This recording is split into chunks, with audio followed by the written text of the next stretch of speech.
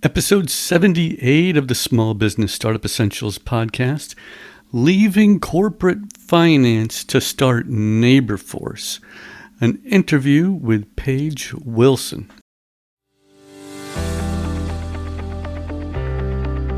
Well, hello and welcome to another episode of the Small Biz Startup Essentials, a podcast. This show is dedicated to helping you with your small business launch. And this show is for you if you're tired of just thinking about following your dream, but now you actually want to take a step in the right direction and believe in yourself. Maybe you're making that later in life pivot and you want to retire with purpose.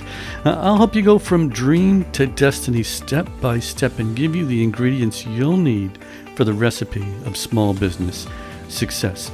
Please subscribe to the podcast so you don't miss any episodes. You can go to tomclaremont.com for more information on how I can help you with your new startup. Well, folks, very pleased to have with us today Paige Wilson from NeighborForce. And NeighborForce is a service for our communities that helps to provide services for elderly people that need some assistance in their homes. Paige, thanks for being with us today. I'm glad to be here. And Paige, this is something that's sort of was personal for me. I lost my mom a couple of years ago, but not too long ago, my mom was still in her own home, and back when we were both living in upstate New York, but she needed some assistance, and we didn't have the type of service like NeighborForce at the time. And so when I saw your LinkedIn profile and looked into NeighborForce and to what they do and how they provide it, I was really interested in learning more about you and NeighborForce in particular. And I said to myself, you know what, if this is something that still interests me, even though my parents have passed, I'm thinking that because our listeners are in the later in life pivot sort of perspective, that maybe there's other listeners of the podcast that would be interested in this as well. And you have an interesting story of how you left the corporate realm, Sure. right, to start your own business. Can you sort of fill us in on the timeline on how that happened for you, your personal pivot? Sure. So I was born and raised in Richmond, Virginia, which is where NeighborForce is headquartered, and spent most of my career in large corporate finance roles, large employers around the Richmond region for the most part. And about 10 years ago, my 78-year-old mother broke her hip. And that was kind of the beginning. It sounds like you went through the same thing. Kind of the beginning of her needing lots of little bits and pieces of help. She wanted to age in her home. She wanted to continue to live this full life. She wasn't ready to go out to pasture. She was larger than life. She was full of joy. And so I was the alpha daughter. I lived 5 minutes from my mother, loved her to pieces, wanted to do everything to help her in this, phase where she was. She wasn't at the point where she needed aides and nurses. She needed just a little bit of support here and there. But I was widowed young. I was raising a teenage daughter, and I had a demanding career. I traveled a lot. And so it was very stressful. I like I said, I had wanted to be there to help her with all these things, but I couldn't. And so I started looking for a resource. And what I found was there really was none. Either you're fully independent, or maybe you ask your friends or neighbors to help you with things, and you're kind of stuck until you actually do need an aide or a nurse. But aides, they come in scrubs and they're there for 4 to 8 hours a day. And she didn't need that yet. She did not want that yet. She still viewed herself as very independent. And so, we got through it. I actually, at one point, took some family medical leave from my job because it was just so stressful for me. And by the way, I didn't want my mom to feel like she was stressing me out. So I tried to hide that from her. So, this went on for a number of years. She ultimately did need home care, but she still needed little bits and pieces of the things that I did for her. And so when she passed away in 2014, I actually said, you know what, this took so much out of me. I need to change. I need to leave Richmond. I just need a change of scenery. And so I interviewed in New York, Boston, and DC, and ended up moving to DC. Great job in investment banking. But I started seeing my friends go through it. It kept nagging at me in the back of my head, thinking, why is there no option here for family caregivers when their parents hit that age? And so I started doing research, and I'm now an expert on this, but I knew nothing about it at the time. But, basically it sounds like we're talking about your listeners. 11,000 baby boomers are turning 65 every single day. I'm one of them. I'm the tail end.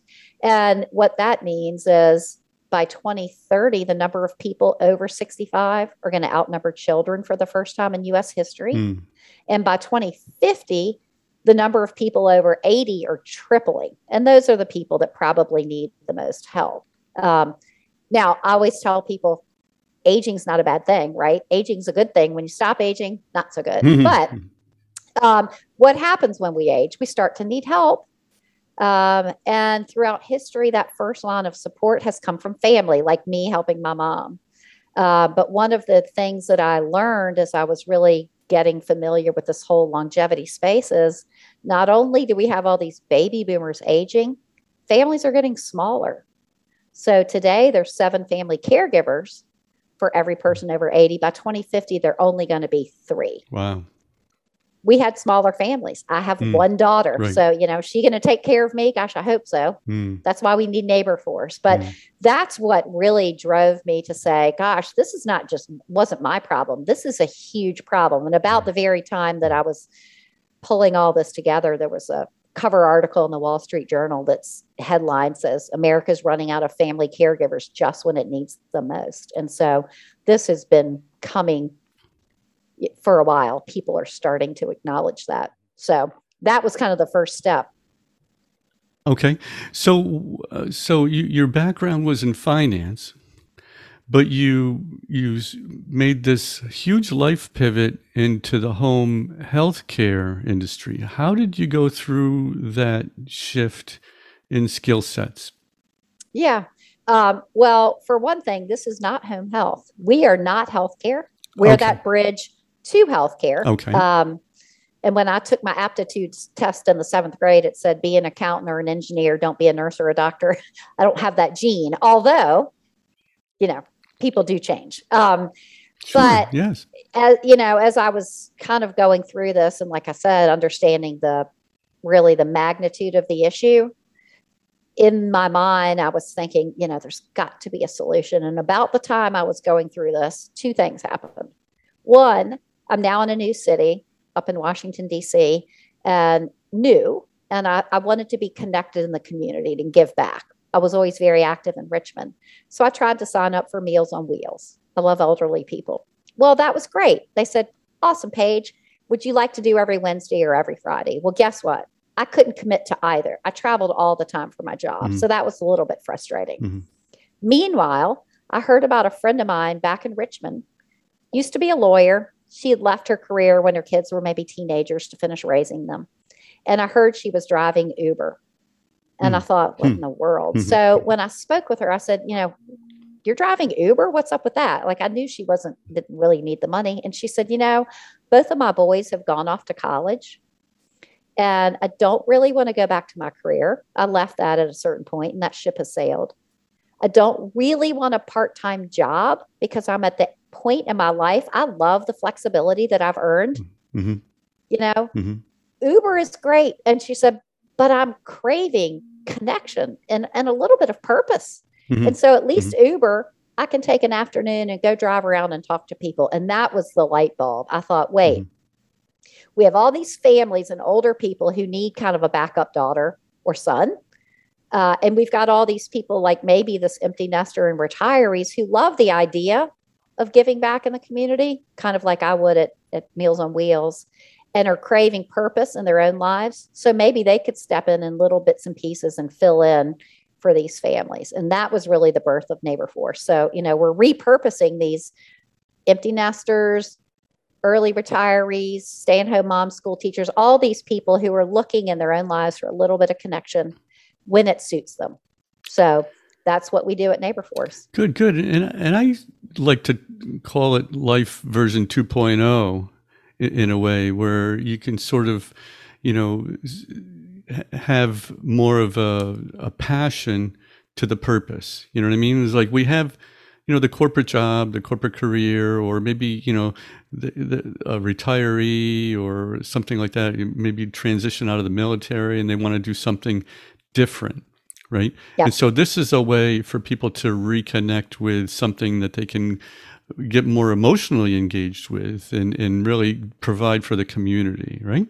Absolutely. And it's so funny because, I came up with this idea. I built a business plan. I flew down to Atlanta and quit my job and started. And, I had to prove a number of things, as you do with a new startup. And nobody's ever questioned the demand or the need for it. So really the things I needed to answer were, will clients be willing to buy into this kind of Uber-like model? This is not your interviewing and picking one caregiver because it's very flexible. And can we find the people to do it? And the answer is yes and yes. So from the very first month, we had paying clients. And what we found quickly, so I kept thinking this was a solution to help older people stay independent. And it is. But pretty quickly, I realized, yes, we're solving their problem, but the real problem we're solving is that family caregiver. Me, I was the one that needed help. And so 80% of our accounts come from when the family hires us. And the older adults love this. They've got the dignity. They have a neighbor. It's improving their, social interactions, all of those things. It's wonderful. For the adult kids who are hiring us, it's a lifesaver. Maybe they're out of town, maybe they're stretched with jobs, sandwiched with still raising kids, all of those things. But, and they are 80% of who hires us, but the neighbors of all the stakeholders, they get the most out of it. It's amazing. And the average neighbor is doing this 4 to 6 hours a week.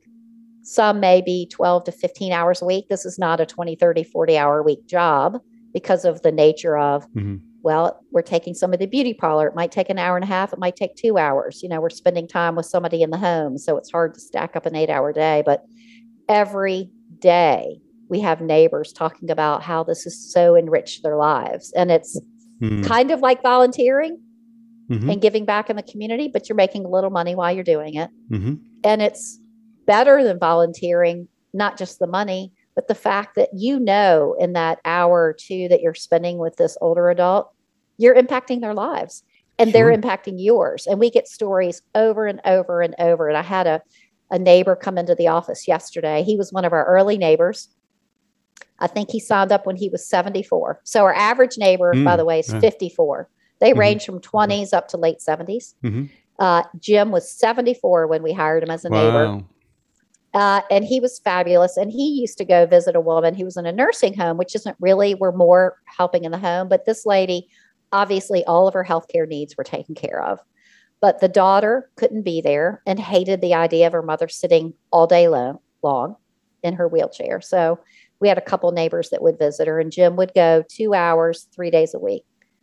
She had gotten to the point she had trouble communicating, but he would read her the paper and play music and roll her down to bingo and things. And you could see she would light up. And so when COVID hit, Jim went inactive because he's in a high risk group, he and his wife.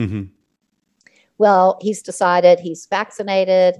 He's missing this. And he came in yesterday to update his paperwork. And we were talking about this lady that had passed away. And I said, Jim, that you really made a difference and brought her joy in that, final year of her life. And he said, she brought me so much more joy. And this is what we hear all the time. The neighbors are getting back more than they're giving. It's wonderful. It's reciprocal for sure. Yeah. It is. Yeah. It's, we say all the time, we're leveraging the strength of community and harnessing technology to do something good in community, right? Sometimes technology can break down community, but it's helping to make those connections. Right. Yeah. Sure. I agree. So when you first launched, what were your biggest hurdles? Oh, yeah. It's, gosh, so many to name. Hmm. Yeah, it's kind of the unknown. It's very different in a large corporate environment than a startup environment. So I thought I went into it with my eyes wide open. I had no idea. And I thought I worked really hard in this investment banking job and I got a nice paycheck for it. But shoot, that was a walk in the park compared to this.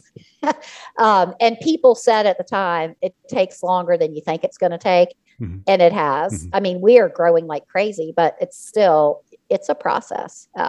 And I don't think I really expected this either, but some people say, oh, that's great. Be your own boss. Well, it's awful being your own boss. One, I have to report to me. Right. Mm-hmm. Two, I've got more bosses than I ever had. In the corporate world, I had people reporting to me and I reported up, but the buck didn't ultimately stop with me. Right. Mm-hmm. Now the buck stops with me. Mm-hmm. But I also have employees that I'm accountable to, and I have clients that I'm accountable to, neighbors, and now investors. So mm-hmm. I've got a lot of bosses out there for sure.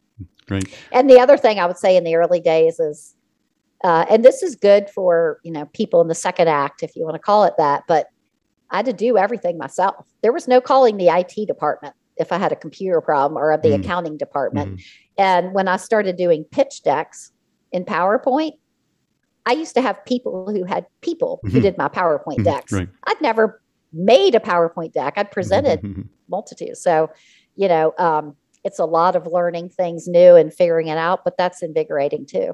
It is. Sure. So what sort of developed differently with NeighborForce than what you expected? If you look at the original pitch deck that I did before I quit my job, we're doing exactly what I said we needed to do. Really? Wow. We have not pivoted. We are matching older adults to people in the community and filling this void. And that really hasn't changed. During COVID, when it first hit, we thought, okay, is this going to crush our business? It was scary. And it was also hard personally because this is the time we knew our clients needed us the most during when COVID first hit, because they were isolating, but we couldn't be there for them. So that was hard. But we thought about pivoting and said, okay, we can't be in person. Let's go to non-contact offerings. We can do grocery shopping and we can do all these things. And we did some of that, but that's not the core thing we were trying to solve. We're not trying to be Instacart. That's not what our neighbors are signing up for, is to go grocery shopping. They like the connection with the client. And we could do phone check-ins and Zoom check-ins and stay connected a little bit that way. But I always tell people, again, that's not the problem we're trying to solve. You can't make a grilled cheese sandwich over Zoom. You can't get the fitted sheet on the bed over Zoom. It's this in-person connection that is really what makes it work. So after people got comfortable with masking up and so forth, we started back in the home, and that's what we need. That's where we need to be. There are tons and tons of technology solutions for older adults, and they're great. Telehealth is a great thing, remote monitoring, virtual reality, all kinds of things like that. And we need all those pieces together to help support us as we age. But at least in my lifetime, they're not going to replace a person, that human connection that we all crave. So how do you break into a new community? Yeah, so the way we do it, and we're still learning. So we're in 3 markets in Virginia, in the Raleigh Triangle, Chapel Hill and Durham in North Carolina, and then up in Bethesda, Chevy Chase, Maryland. And when we go into a new market, we put somebody that's kind of the market manager. We call them a neighborhood lead. And that is a person in the community. I say they're the culture carrier of NeighborForce because that's so important. But they're building trust. This is still a new area. People don't quite understand what it is. It's definitely not Uber, but somewhat like Uber. And so people need to get comfortable. They're turning over their parents, to these neighbors that are coming into their homes. So the neighborhood lead is creating trust, opening doors in the community, both for clients and for recruiting neighbors. And I think the neighbor side is the bigger job for the neighborhood lead, because the clients are rolling in. When people learn about NeighborForce, if they've got that need, there's nothing like it and they love it. So really the neighborhood lead is creating community and finding those warm-hearted people who would love to do this a couple hours a week, and give back in the community and make these connections, and then earn a little money while they're doing it. Mm-hmm. So getting back to your time in corporate banking finance, right? How did you sort of officially make that shift out? Oh, I just parachuted right out. There was, I don't know. I think it was just the experience with my mother. I always loved my career. And I loved it even when I was, the one that I left, but I don't know if it was a calling, but it was something that was really in me saying, this is a problem. I felt it. I see my friends feeling it. And then when the solution became so obvious and we had somebody say, like, it's hidden in plain sight. It makes total sense now that you hear it. Why weren't we doing this before? I felt like I had to do it. And when we talk in the healthcare space, particularly to investors and people like that, we're adjacent to healthcare, and healthcare companies know that we're improving the outcomes of their patients all the time, because we are creating, this combating social isolation and keeping them in their homes. But because I didn't come from healthcare, I could kind of jump the curve and see this. Made so much sense to me. I was an econ major, supply and demand. Whereas in the healthcare world, they're trying to figure out how to, take aides and nurses and fit them in here. And this is not that. This is a community level solution. It's not healthcare. So in your startup process, when you first started to launch, how did you build your team?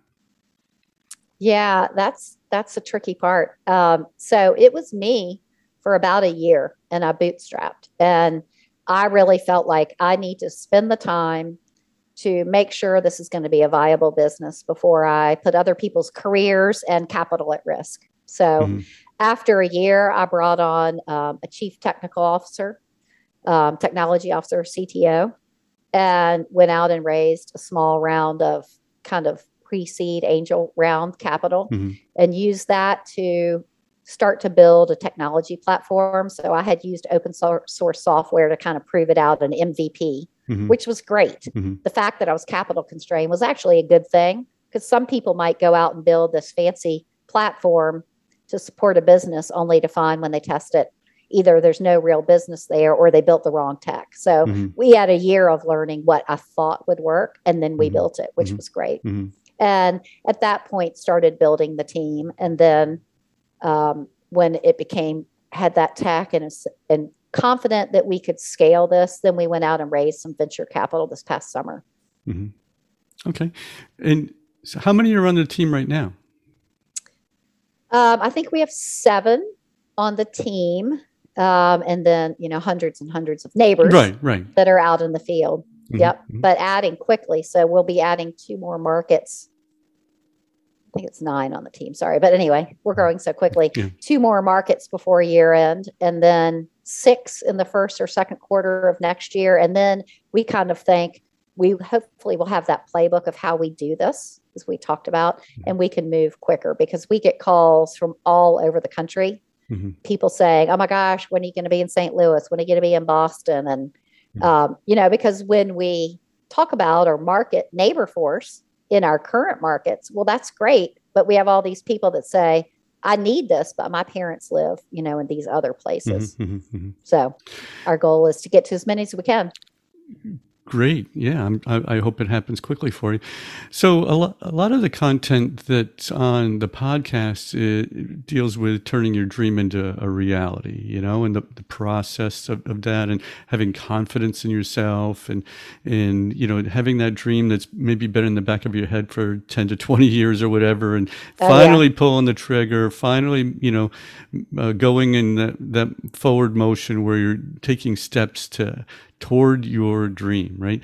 Well, what would you say? Right. What would you say to somebody that's been sitting on the fence? They have this idea in the back of their head for what they want to do, but they're not quite sure if they have, the skill sets, but they have the passion for the idea. What would you say to someone like that? Yeah, gosh. I'm not a good person to ask because I'm very impatient and very competitive. And my husband used to say, I hate gray area. And it's so true. So I could not have sat on this for 20 years. This is something that came up. And in the course of 5 months, I went from the idea to quitting my job. But what I have learned in the startup world is the number one thing that you need is the passion for the solution. And so if somebody has the passion, but they don't feel confident that they have the skill set, maybe find the complement to help you with that, and go for it. You hate to have, my daughter's trying to be an actor, and that's a tough road, right? And she's so well educated and so smart, but she needs to try that now. She doesn't want to find herself 50 years old and think, I never went for my dream. So I'm a person who goes for it. But everybody, there are different circumstances in life too. I was at a position where I could, I had had a nice paycheck, had a great career. My daughter was raised. I could take that risk. If you're 38 with 4 children at home, you might not be able to take that risk. I don't know. And so you took your passion and you pitched for investors, right? How did that process go for you? It went pretty well.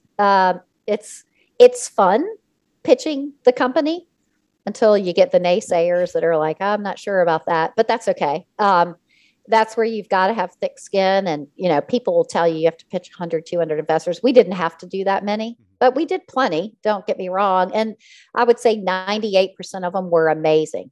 If they said no, it would be, you're too early, or we want to see more revenue, or we don't feel comfortable with marketplace companies. We didn't really have people say, this is a stupid idea. They might question things about the business model.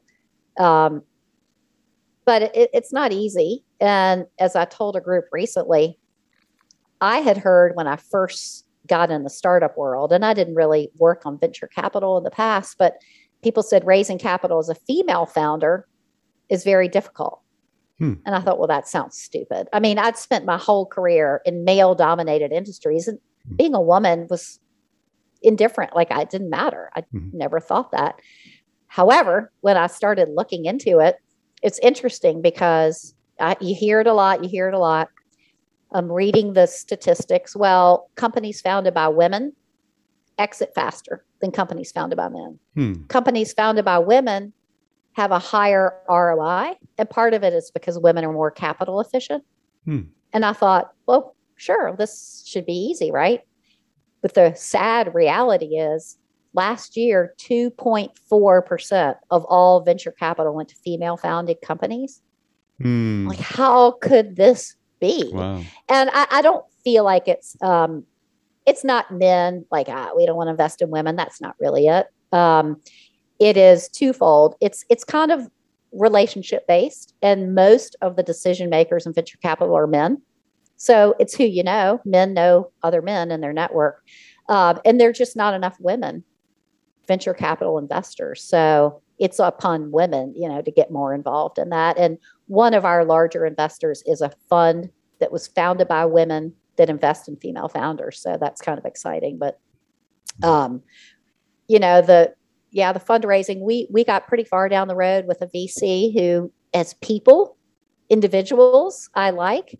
As a firm, it was clear they weren't going to be a good partner for us. They were demanding things that just did not seem fair and very one-sided. So we parted ways and went with another fund. And our lead investor now is amazing. So amazing. Good. Did you have any thoughts of having a partner or no? I did, but not the right partner, just never kind of materialized as I was in the early stage. And then I was kind of too far along to bring in a co-founder. But, the members on the team, many of them have ownership interests in the company for sure. That helps. Yeah. For sure. Yeah. Yeah. Oh, absolutely. So beyond adding more communities, is there anything else in the vision for NeighborForce?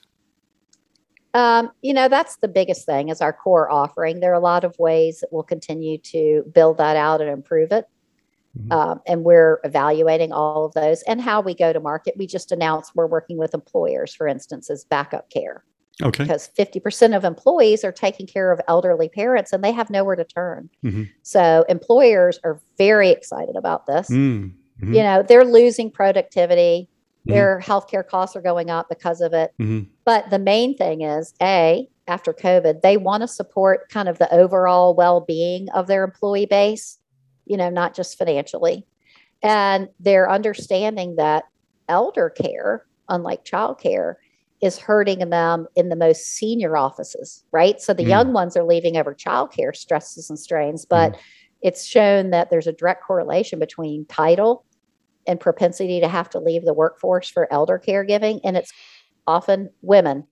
So the employers are saying, wow, this is another tool to support our senior women to keep them in the workforce. So that's kind of exciting. But, way down the road, it's take NeighborForce, monetize it, in a large manner, and then take some of that and fund a foundation to help the people we can't help because we are for pay, right? It's we're for profit. We have to be to build this company today. But if we could have a foundation, there are a lot of people that we can't serve right now. And that's hard. So that's my personal vision. Sounds good. So Paige, if somebody wants to connect with NeighborForce and be part of a good neighbor, we're always looking for good neighbors. Won't you be my neighbor? So in Richmond, the phone number, if they wanted to call, is 804-500-6227. Outside of Richmond, we have local numbers, but it's my neighbor, 1-844-MY, NABOR. Or, of course, the website, which is neighborforce.com, and it's spelled like labor force, but with an N. And you can learn all about, the offerings for clients. And then there's a section about becoming a neighbor. And like I said, you talk to any of the neighbors and they will tell you this is the most satisfying thing they've done. It's amazing. There's a neighbor who's a gentleman who was in advertising at a local TV station, and the TV station called on me to advertise there.